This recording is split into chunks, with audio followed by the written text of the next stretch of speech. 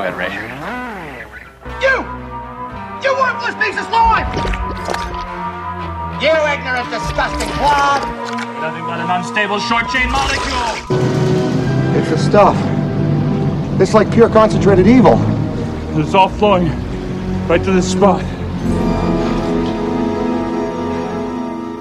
Material devolution has begun. Welcome back, ladies and gents. It's another week of the Material Devolution podcast. We are in back-to-back weeks after a 4-year absence. I mean, that's a hot streak. Matt Walter, how you doing? Right? It's like we're binging. It's like we ain't got nothing but time. Ain't got nothing but time. So let's just pack it in. Let's get as many in as we can while we're locked down with this fascism in the United States that's taking place right now. I'm being facetious, actually, by saying that because I don't actually look at it that way. But we're going to discuss that in this week's topic, right, Dev? Like, we're going to discuss Elon Musk and his tweet. Yeah.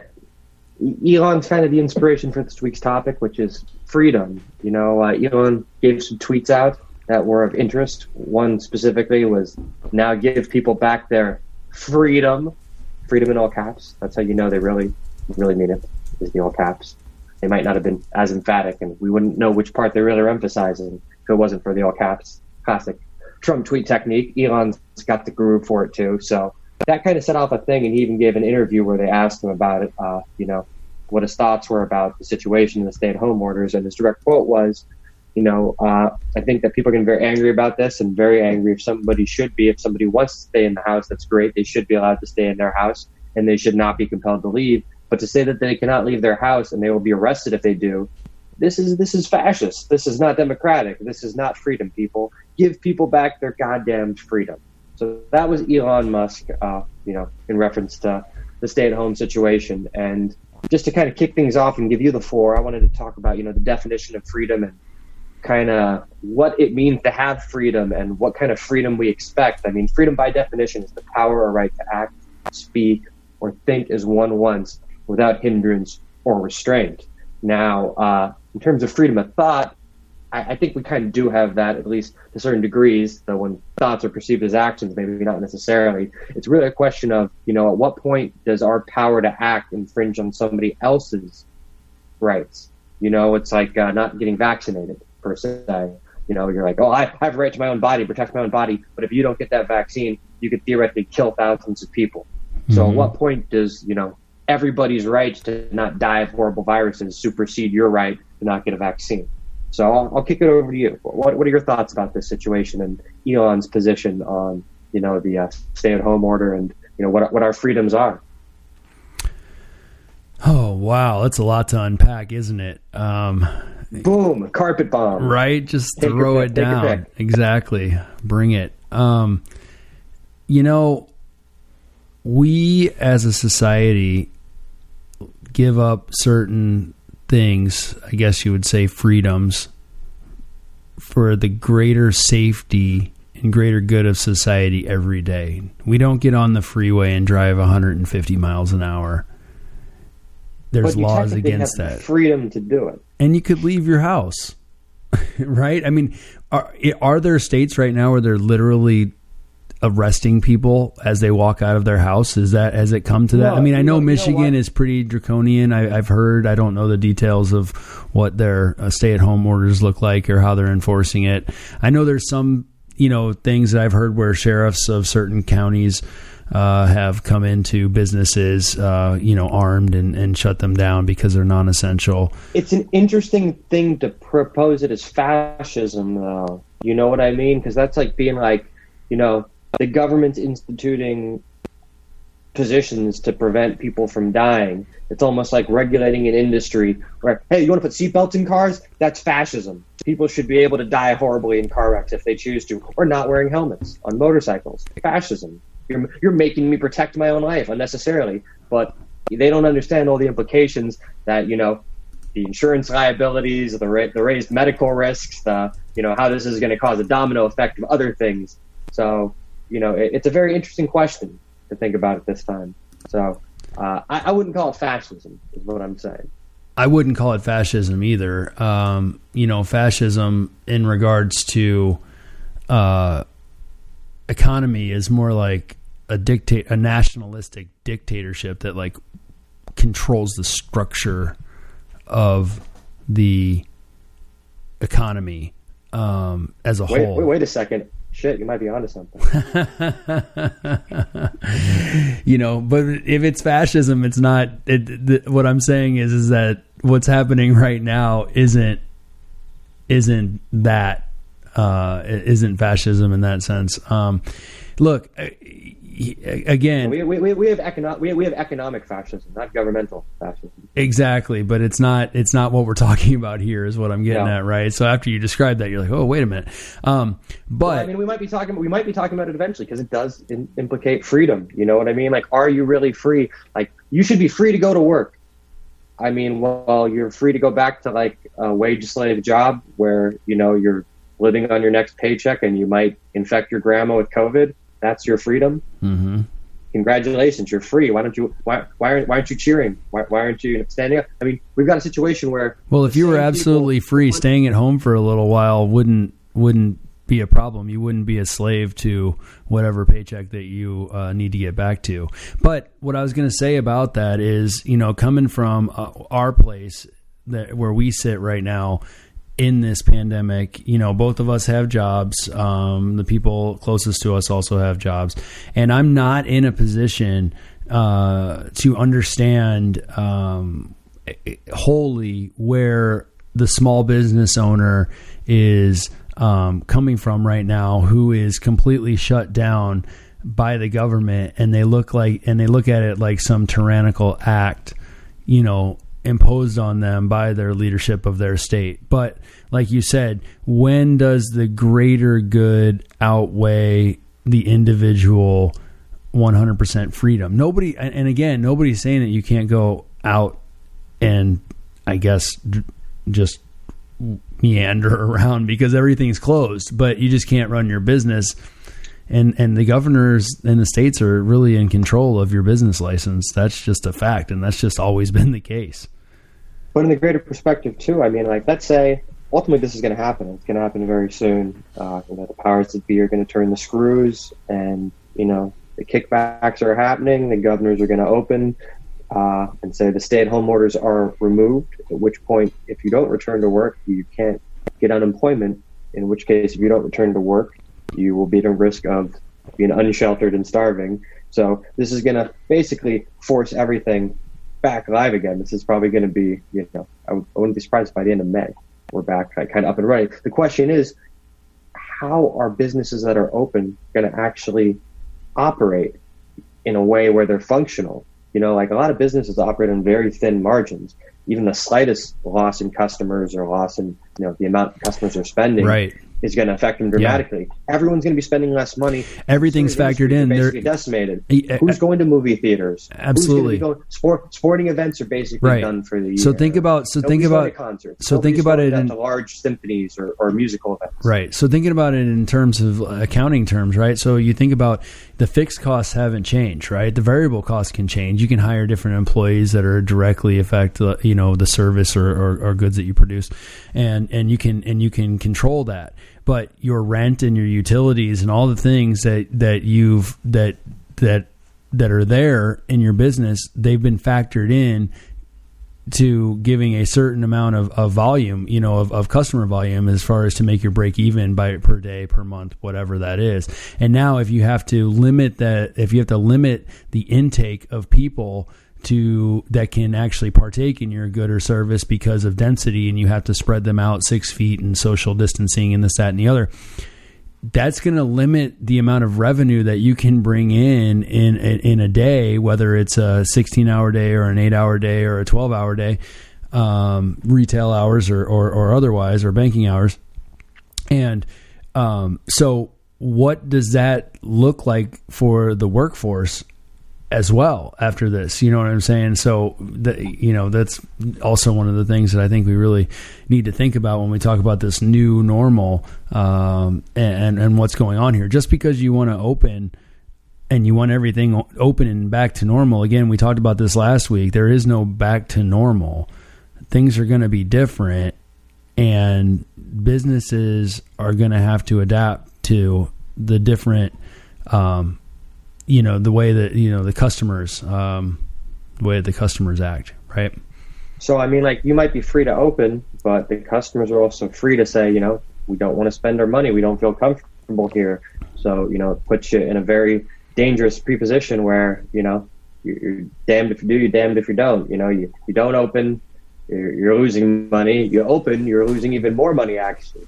Right. So, paying people salaries and things. So like the PPP program, that money's starting to flow. It's starting to get out of the hands of even the biggest banks into the people that need it. And so at least right now, if they're operating, they are operating with a cushion that's going to be forgiven as far as their expenditures are concerned, in terms of payroll and rent or interest on mortgage payments. So that thing does give them a good runway to go with and to work with. But again, what if the customers just aren't willing to come out and risk their own lives to procure those goods or get those services rendered? What do you do? It's like cart and a horse situation, right? What happens at the end of this, with these loans and you hire people back and you get incentivized to hire people back and it's going to be forgiven and all these things. But what happens if the revenue after this is over and that money goes away, drops, or if it never comes back to where it was to sustain that workforce that you just hired back that was going to be forgiven, and then come July, you're going to have to lay them off anyway, or August, right? I mean, we're getting a little bit off base as far as what we were talking about with fascism and those type of things, but I think we're kind of getting into the more, nuanced detail of what this closing and what this opening actually means. It sounds really good on the surface, right? Hey, we need to open back up. We need to open up America. And let's get the business and the economy going. I'm all for that. I work in business. I work with small businesses. I see what they're struggling and what they're going through. And we do. I mean, they need to, for their own sake and their own livelihoods and their own families and their own food on their table and their own bills, they need to get things going. And we need to, we really need to think about that. But at what cost and what risk to the society? We already have 65,000 dead, over 1.2 million infected. And we think that that's probably 1/10 of actual numbers.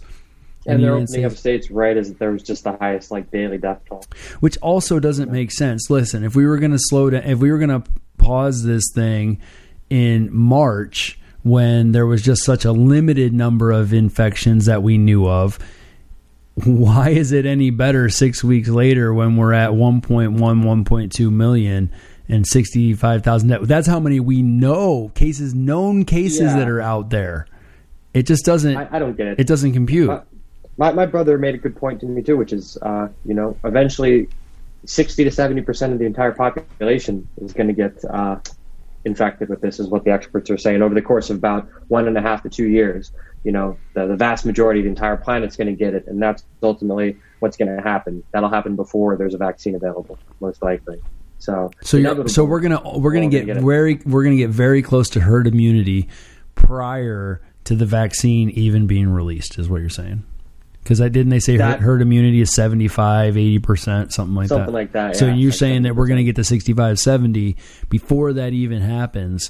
But again, they don't know what the immunity is going to be like. Is it temporary immunity? For how long are you immune? I mean, most coronaviruses, we're not immune to them after we get a single vaccine. That's why there's a flu vaccine every year, right? Every season that you get it because of the mutations and other things. Which I'm going to start getting now more often. I actually haven't had one in a while, and I luckily haven't gotten vaccines. I think that's the right back time to bring it back to that question of the personal freedoms involved. Because the example I used in the intro was, we have the right to our own bodies, but at what point does that right then violate everybody else's rights? Like if you lived by yourself in the woods and never interacted with anybody, then I'd say sure. As long as you lived off grid, like in Alaska, then yeah, you don't need to get vaccinated. But if you live in society, you could definitely cause outbreaks that could be potentially deadly by not getting that vaccine. Mm-hmm. So that's a real dilemma. And you have these similar cases too, where it's like, okay, the right to bear arms. We've determined that that's a freedom we should have, the right to self-defense, right? A gun. But now it's a question of at what point is that gun not self-defense. Some people say a machine gun, a tank's self-defense, not a nuclear weapon. But like the question is, what's that line? So what are your thoughts on those, on vaccines or on weapons? And what's the line on, where like me protecting myself becomes a danger to everybody else? How do you find that line? Oh man, that is so tough again. The vaccine answers now, Matt. Right now, clear, concise. Right now.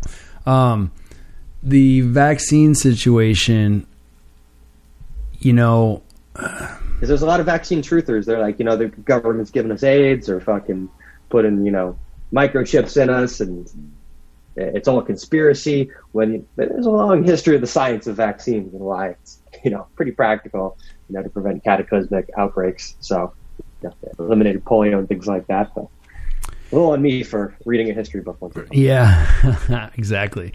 From what I see, as far as vaccines are concerned, it seems to me that the risk is minimal compared to the outcome of getting a vaccine. It doesn't seem to me, and again, I haven't dug in. I don't know, what the conspiracy theorists, kind of the data that they show. I know that there's a lot of anecdotal, it's all bullshit, but the evidence out there. They trying to tie it to autism and some other things because Exactly. I know that there's a low level of mercury and some other pretty nasty stuff in vaccines. But but you think about that, man. You think about that. I mean, how much like environmental just contamination do we get? I mean, they say everybody has particles of Teflon in their system because Teflon was used, as an anti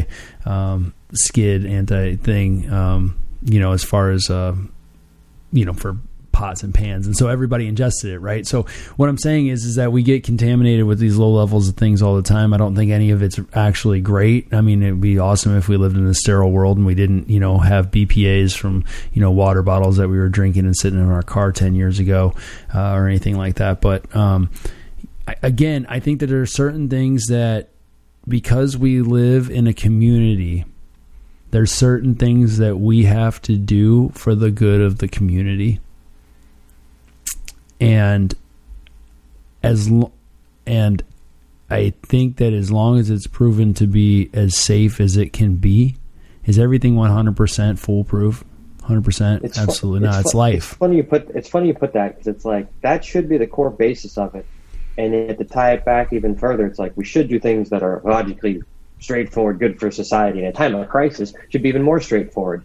And yet you see images of chalk outlines in Las Vegas of homeless people sleeping in the streets while 100,000 hotel rooms sit empty. Yep. You see pictures of farmers dumping millions of pounds of vegetables and potatoes and things like that because there's no market for them. While people are lining up to get food in food banks and other places like Qualcomm here. I drove past it and there was just lines and lines and lines of cars, 5 lines wide. It looked like coming across the San Ysidro border crossing in Mexico. That's what it looks like to get food. I mean, that's how unbelievable. If people have ever seen that border crossing from Mexico into the United States, it's Carmageddon. It is everything that you would think that Carmageddon would look like, and that's what it looked like when I drove past Qualcomm. I mean, obviously more controlled. We do a good job of corralling people, but yeah. Anyway, continue. Sorry.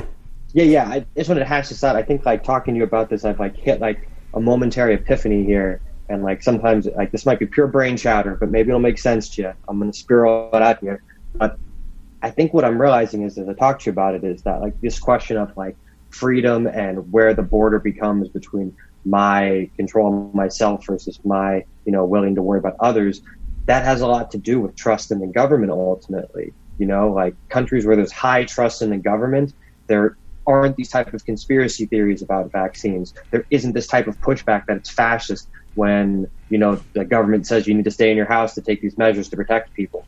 There isn't that response. So it would seem that if people had more trust in the government and faith in the government, they wouldn't need these freedoms as much necessarily. It's almost like, you feel you need it because you don't trust in it. So it's like, I need a machine gun because I don't trust that the government's going to stop me from getting raped and murdered, or thugs coming by my house, or there's anything like that. Like literally, and that might be a completely logical belief depending on the neighborhood you live in and the type of policing or area you live in, or just things you've gone through might have led you to believe that. Yet in other countries, like in Britain or places like that, the cops don't even have guns. Right. They have knives, right, because the populace has been conditioned to the mindset of, this is not expected to me. This is not like a position. I believe the government will protect me to that degree. Their argument would be like, America was built on the suspicion of government, and that is at our core.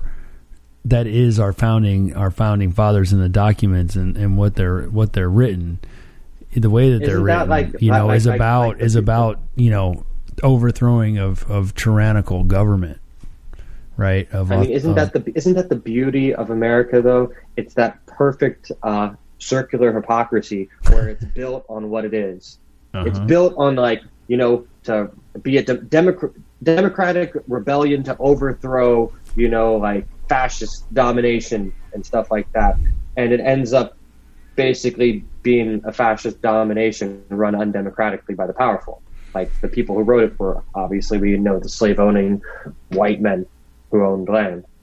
Like, this is how it was done. Jefferson was one of the worst people ever, and somehow that guy's president at that time because he was in a position of power and very intelligent.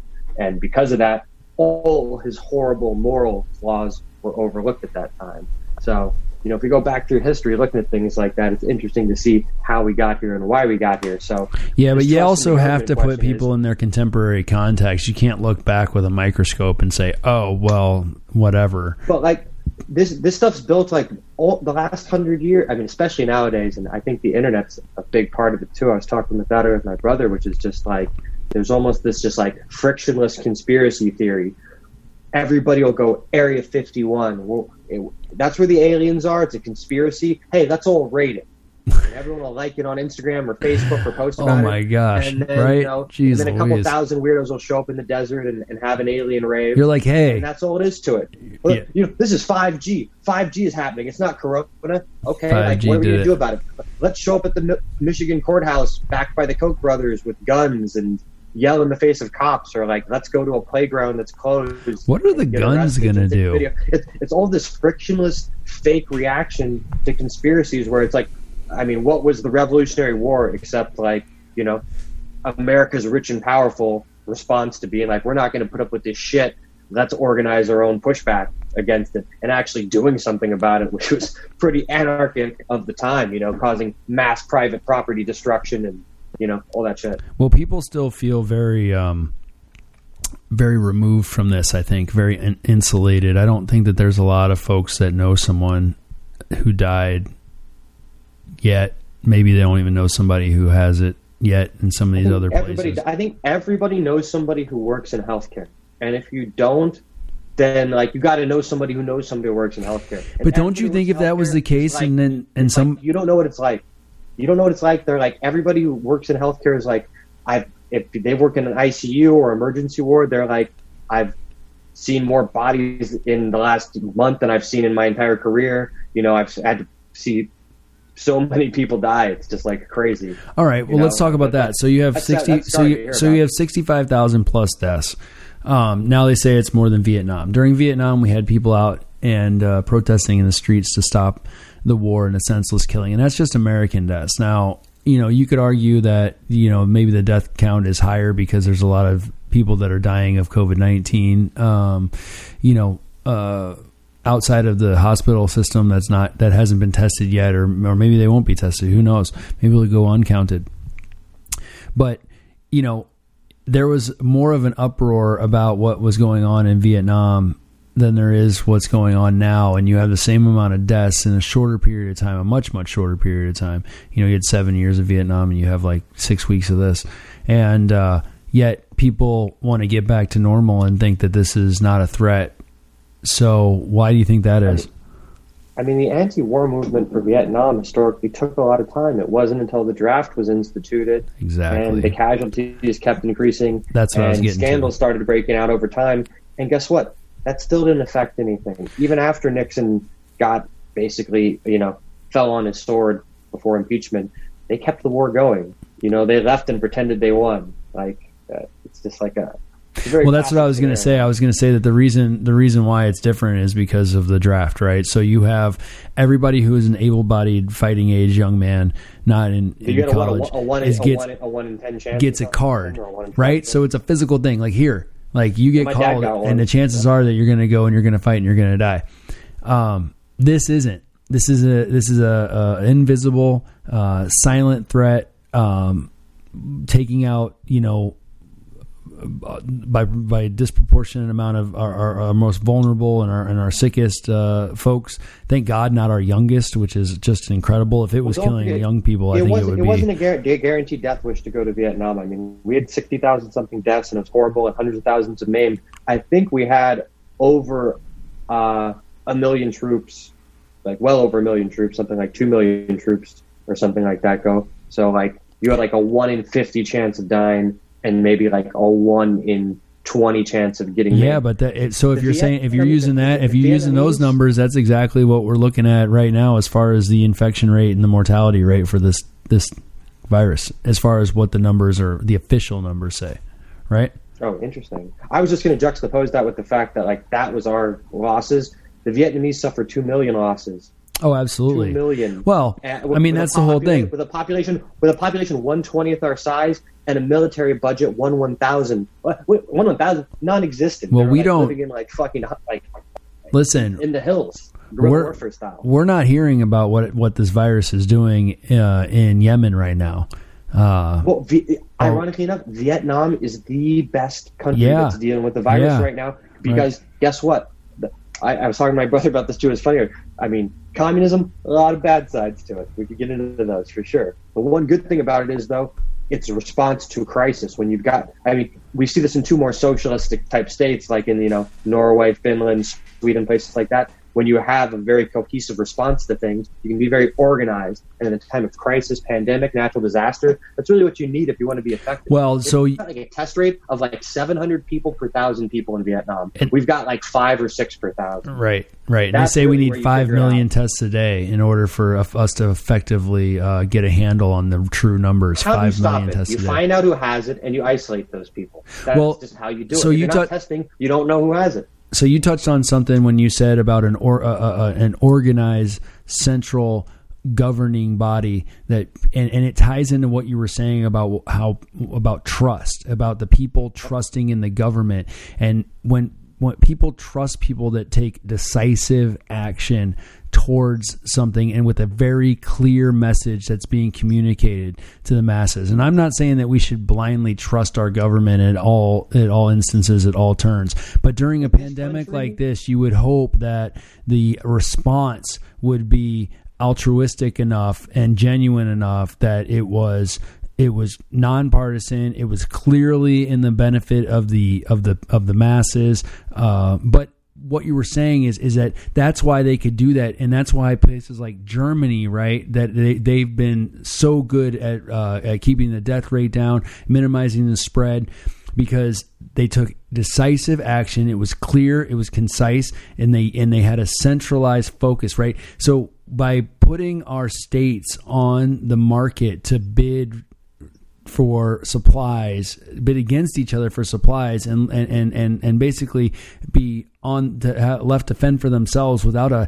strong federal government. Those are the times when the federal government does need to step up. I believe in federalism. I believe that states and localized governance is best, and you do what's better for your people, because we are very, very different culturally from city to city and geographic region to geographic region. So our needs are different. But that being said, when it comes to a uniform applied approach, that's something that needs to be coordinated and balanced and are the biggest buying power, that the most leverage that you can do when it comes to buying power and volume and all of those other things.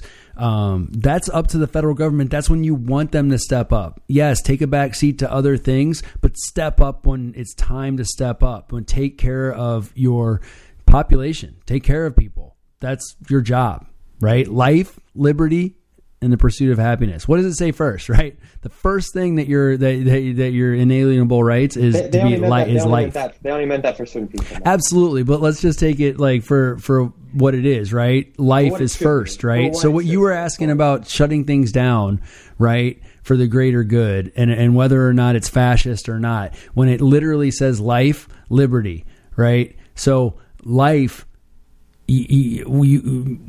infringing upon somebody's ability to go out and infect somebody else has to be curtailed for the health and well-being of the entire country, because if not, we won't have a country, right? I mean, that's the point. Full stop, period. I mean, if we had faith and trust in the government, what legitimately, I'm not saying we should or could have, because I mean, the government's made up of some of the most corrupt. No, they do some nefarious stuff, man. We all agree, right? I mean, not just this administration, every administration. But exactly. You would be trusting the government where everyone's like, guess what? For 1 month, we're not leaving our houses. The government's going to come by and deliver food. It's going to be whatever the fuck it is. It's going to be rice. It's going to be beans. You're going to get a different box every week. Guess what? You're not going to eat what you want to eat this week. It's just going to be a box of food depending on how many people are there. Substance. You're going to might have to eat bad food you don't enjoy because you just don't have it. Rich people too. You get your MREs. You go down to the end of the block. There's a pallet of MREs down there. Get your shit. But hey, for 1 month, everyone would do that and follow that guideline, and you could instantly stop it. But then you'd have to have trust and dependence and a structure in place for that to take place. And we're so big and we're so spread out and we have so little trust in the government itself and the systems the government operates in. What would we rather do? We say we need to get rich and build a bunker in our backyard. Well, everybody, for the end of the world. Everybody questions the motive. Everybody questions the motive of the style of the application, right? Of what's happening right now. So I've heard in discussions with people that, I hear that Gavin Newsom's response and the way that he's responding to this is a political posturing, and a solely political response that's tainted. It's tainted by politics, and that's why he's responding the way that he is with the beach closures and some of the other things. Huntington Beach being one of the only beaches, I guess, that was closed. I don't know how you can accuse a politician of, operating politically. Like, it's impossible to not filter every action through a political lens. They're a politician. The art of politics is the art of wielding power. You're going to wield in a way. I guess they were saying that during this, that because of the current, crisis, that they should abstain from those things. But they're gonna apply policy from their bent, right? That's the point. Hey, they have a philosophy, and so they're going to follow that philosophy and that ideology. Don't let your bias in any of your decision making. What's the point in wielding power? That's the whole concept of politics. That's why Democrats lose at everything. Like, it really is. They're like, we need to get elected, and the whole point of getting elected is to wield power. So you're like, our goal is to get health care for people because we don't want poor people and old people to die. That's my goal. Let's just say theoretically that was my goal, right? Yep. As a Democrat, you get elected and you say, oh, we won. In concept, I think, wow, now I'm going to punch this shit through. Medicare for all. Poor people won't die. Like, whoa, you can't do that. You got to meet the Republicans in the middle. You got to what about them? What about their thoughts? What about the private industries? You know what? Meet them in the middle. How about people only over 63 don't get to die? Everybody else under that, if they're not ready, sorry, they die. That seems fair. Right now, it's 65. We'll shave 2 years. I think Biden wanted to drop it to 60. That was the compromise to Medicare for all. Ironically, Hillary Clinton 4 years ago wanted to drop it to 55. So their compromise is half of what Hillary offered 4 years ago on Medicare. This is how the Democrats operate. It's literally like, let's get elected, and then let's not do what we claim our identity is, which is to help people. Let's compromise. It's literally like you've exposed that you have no soul. You're just like operating from a place of fake posture. Right. It's not the higher ground. Now you're just virtue signaling about like whatever. You're just being ineffective. If you're not actually going to do it, you're not actually wielding power. Right. You're not actually winning. No. That's why elect Joe Biden if he's not going to change anything that we're doing right now? He's going to be like Trump, but with like a nicer neoliberal face on it. You elect Joe Biden so that his vice. You elect bad policies, economically. You elect Joe Biden so that his vice president becomes president.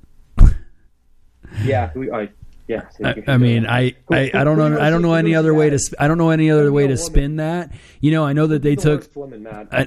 Not that I'm saying women are bad. I think a woman should be president, but who would be the worst one? Would it be like Kamala Harris? Would it be probably? She's Elizabeth aggressive, Warren? man. Would it be Hillary Clinton? That'd be the worst. That'd be the worst. I heard. You know, it's funny. You know, he had that thing last night with her. That whatever that was. They had a fireside chat or something together. I heard that like people were saying that they thought it was going to be her. Like they were going to announce that she was going to be run as his vice president. Did he really? Fell asleep. Did he really? At one point, that's really a thing. Off while she was talking. Wow. He needs whatever Trump's on. He needs some of that Adderall. He needs to start chopping it up. You got to understand, the Democrats didn't. I mean, we'll tie it back to personal freedom in a sec, but just to finish up this thought, like the Democrats didn't even want to win. Their goal, ultimately, from their corporate funders, was to just stop Bernie and stop this anti-big business message. Ultimately, once they've done that, they're like, you know what? The lobbyists get to keep their jobs. We'll keep funding your campaigns. Everything keeps the same. And you know what? If we lose, we lose. No big deal. 4 years, Trump doesn't get to run again. We get to run somebody who's primed to win. It's Beto, or it's Pete, or it's whatever loser they think is going to win in 4 years that won't again. And that's literally their concept, because it wasn't about winning. It was about stopping Bernie. Right. Now that Bernie's been stopped, what else is there to do? Like, Biden is the weakest candidate I've seen in my present lifetime.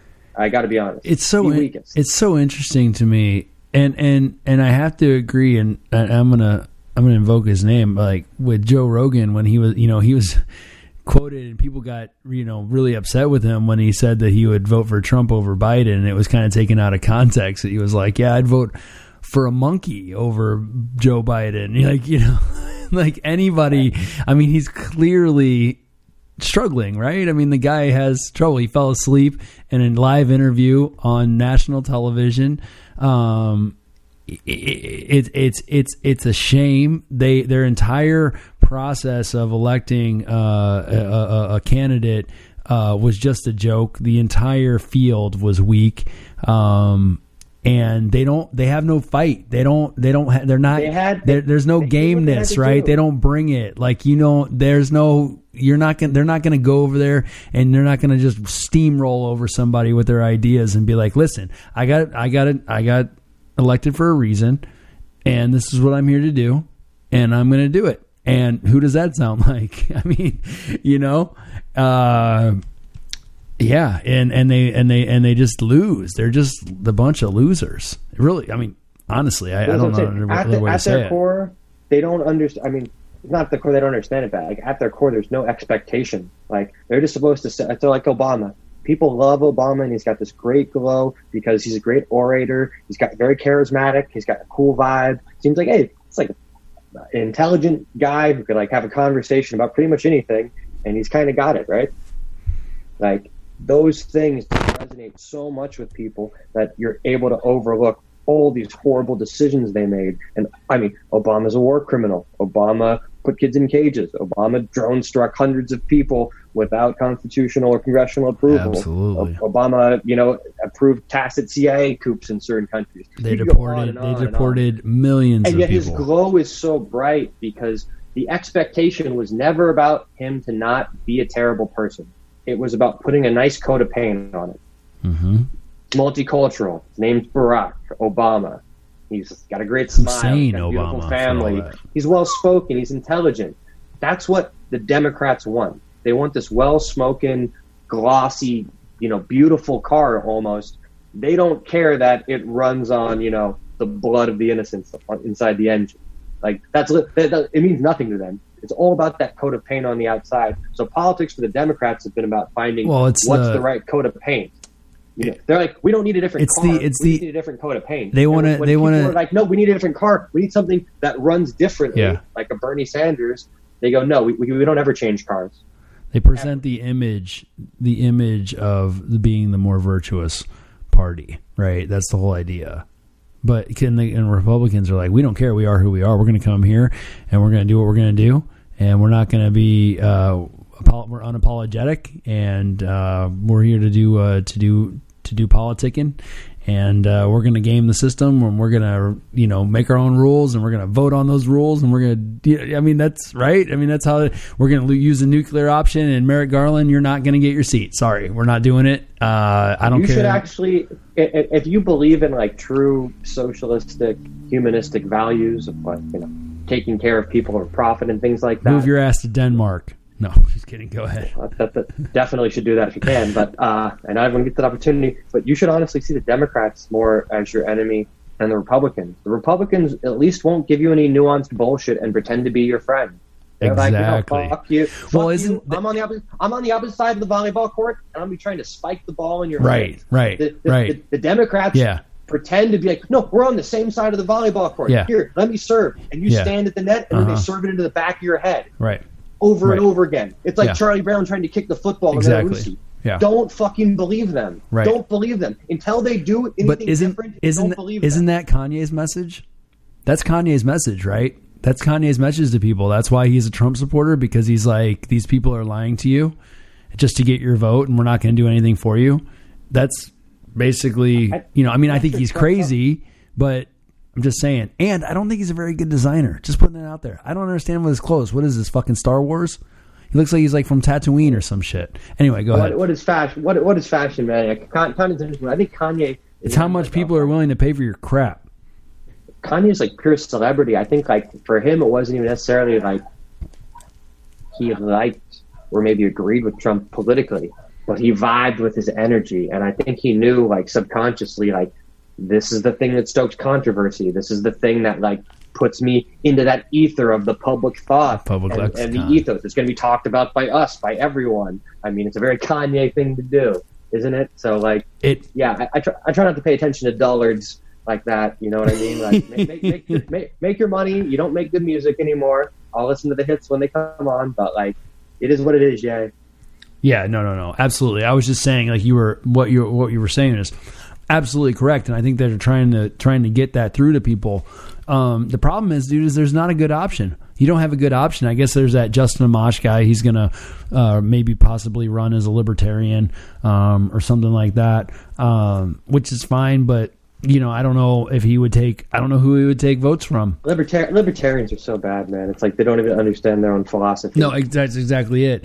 But at least it gives me somebody a name to put down, because that's normally who I've been voting for recently. And I mean, like, listen, when I first like registered to vote, I signed up as a libertarian because I thought they were the party that thought weed was cool.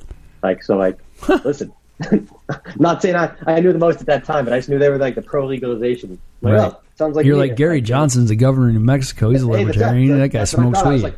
I was like, freedom, pro weed. I like it. Do whatever you want. Now freedom's like that more nuanced concept, because it's like talked about. It's the ability to say or do anything without reprimand. You can say anything or think anything in certain contexts, but like, can you yell fire in a crowded theater? No, you can't. I think that you can. You have the freedom to say whatever you want, but there's also the freedom to have the whatever consequence fits that real statement. Freedom. That's real freedom, though. That by definition is without reprimand. But you can't do that because somebody else has the freedom to reprimand you.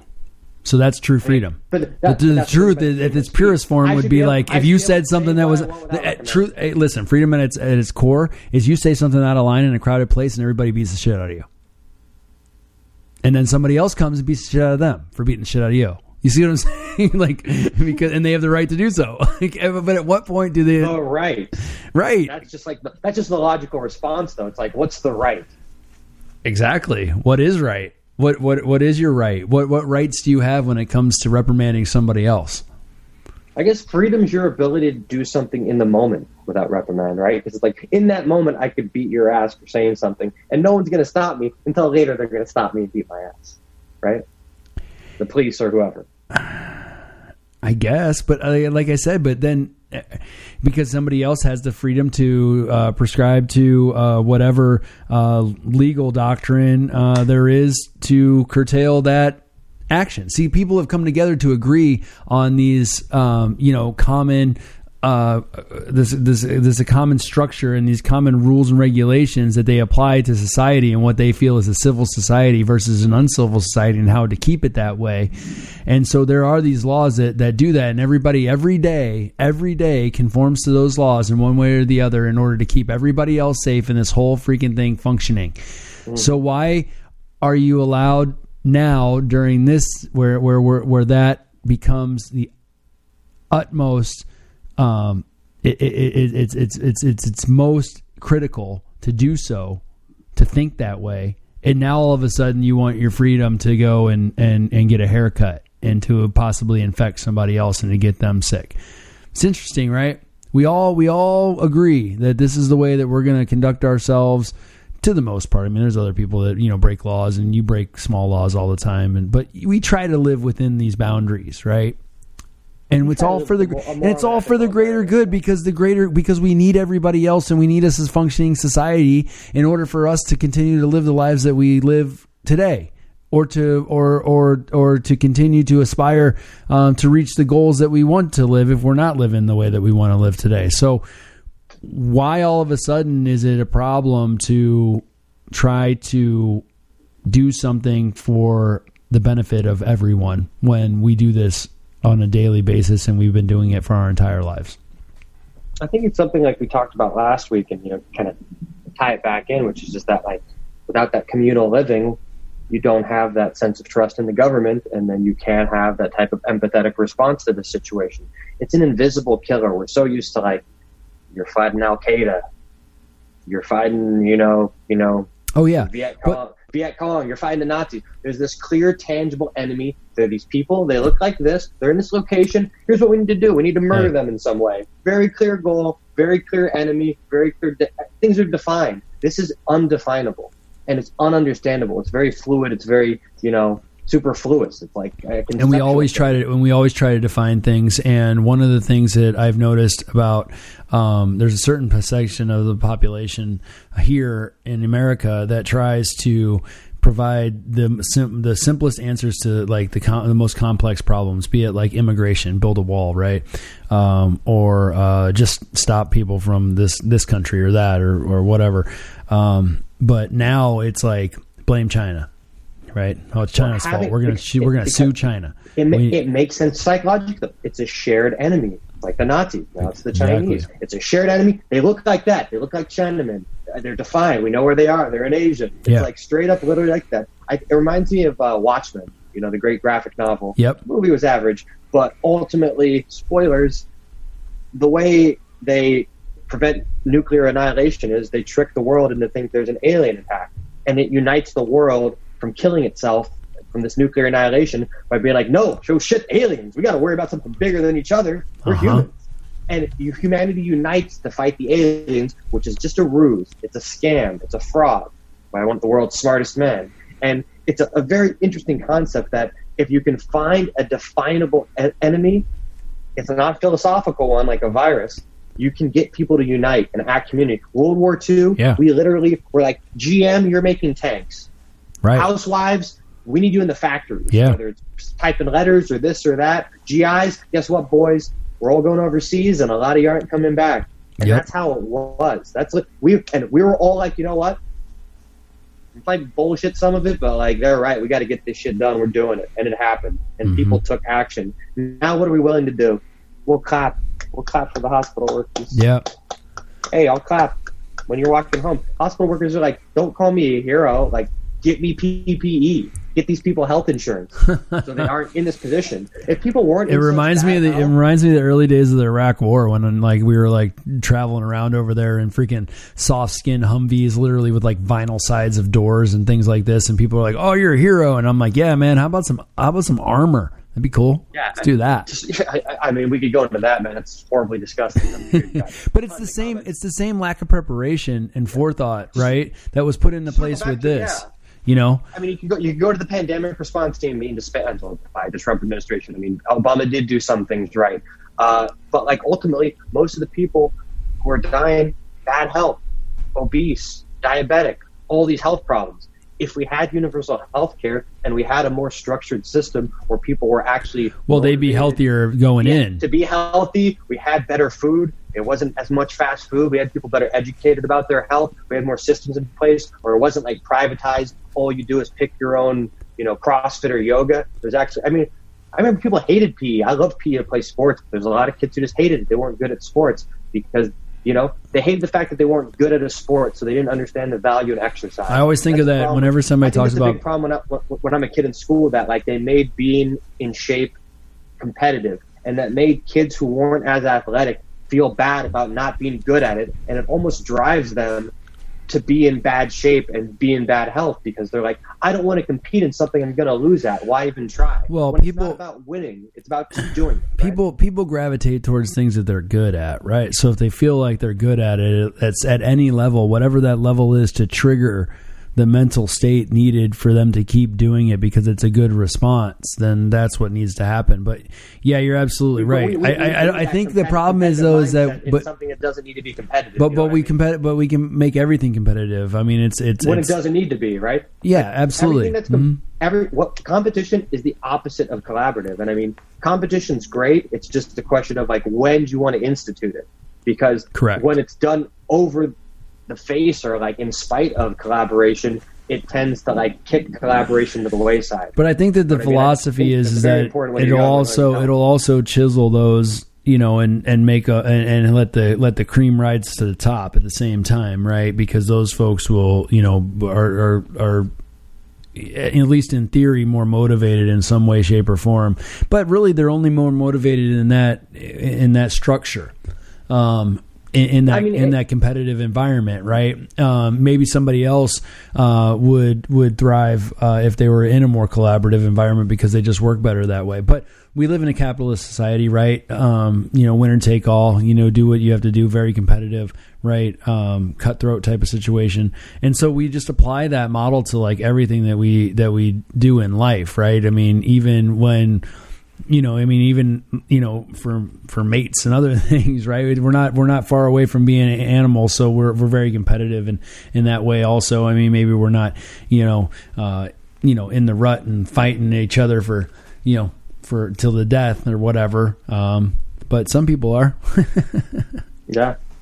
So I don't know, but it's a good question about freedom and like what are you willing to give up and at what point. And are you giving it up? Is a temporary pause on your freedom an actual assault on those liberties, right? It's very temporary. People are saying, hey man, I'm not telling you that you can't do this again or you can't do something forever. All we're trying to do right now is to stop the spread of this, incredibly infectious disease. At the end of the day, you could go outside. It's not like there's militiamen who are going to shoot you in the street. So it's like, is the government taking your freedom as much as they're asking you to sacrifice it? And then it's up to you to make that decision whether or not you want to make that sacrifice. And a lot of people are like, fuck you, I'm going to go protest. But I think that they're saying that it's not their decision when it comes to their businesses. And that's what I was saying. Fair enough. I'm not in a situation where I'm worried about putting food on the table or where my next rent check is going to come from. A lot of people and I want to empathize with those people. And I understand, that it's a dire situation and a circumstance. And I'm not saying that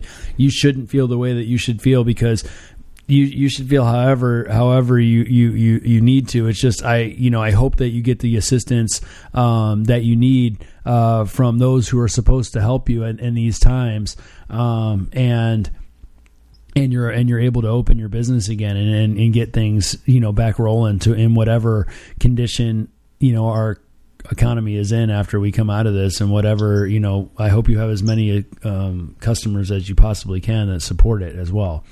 As quickly as possible.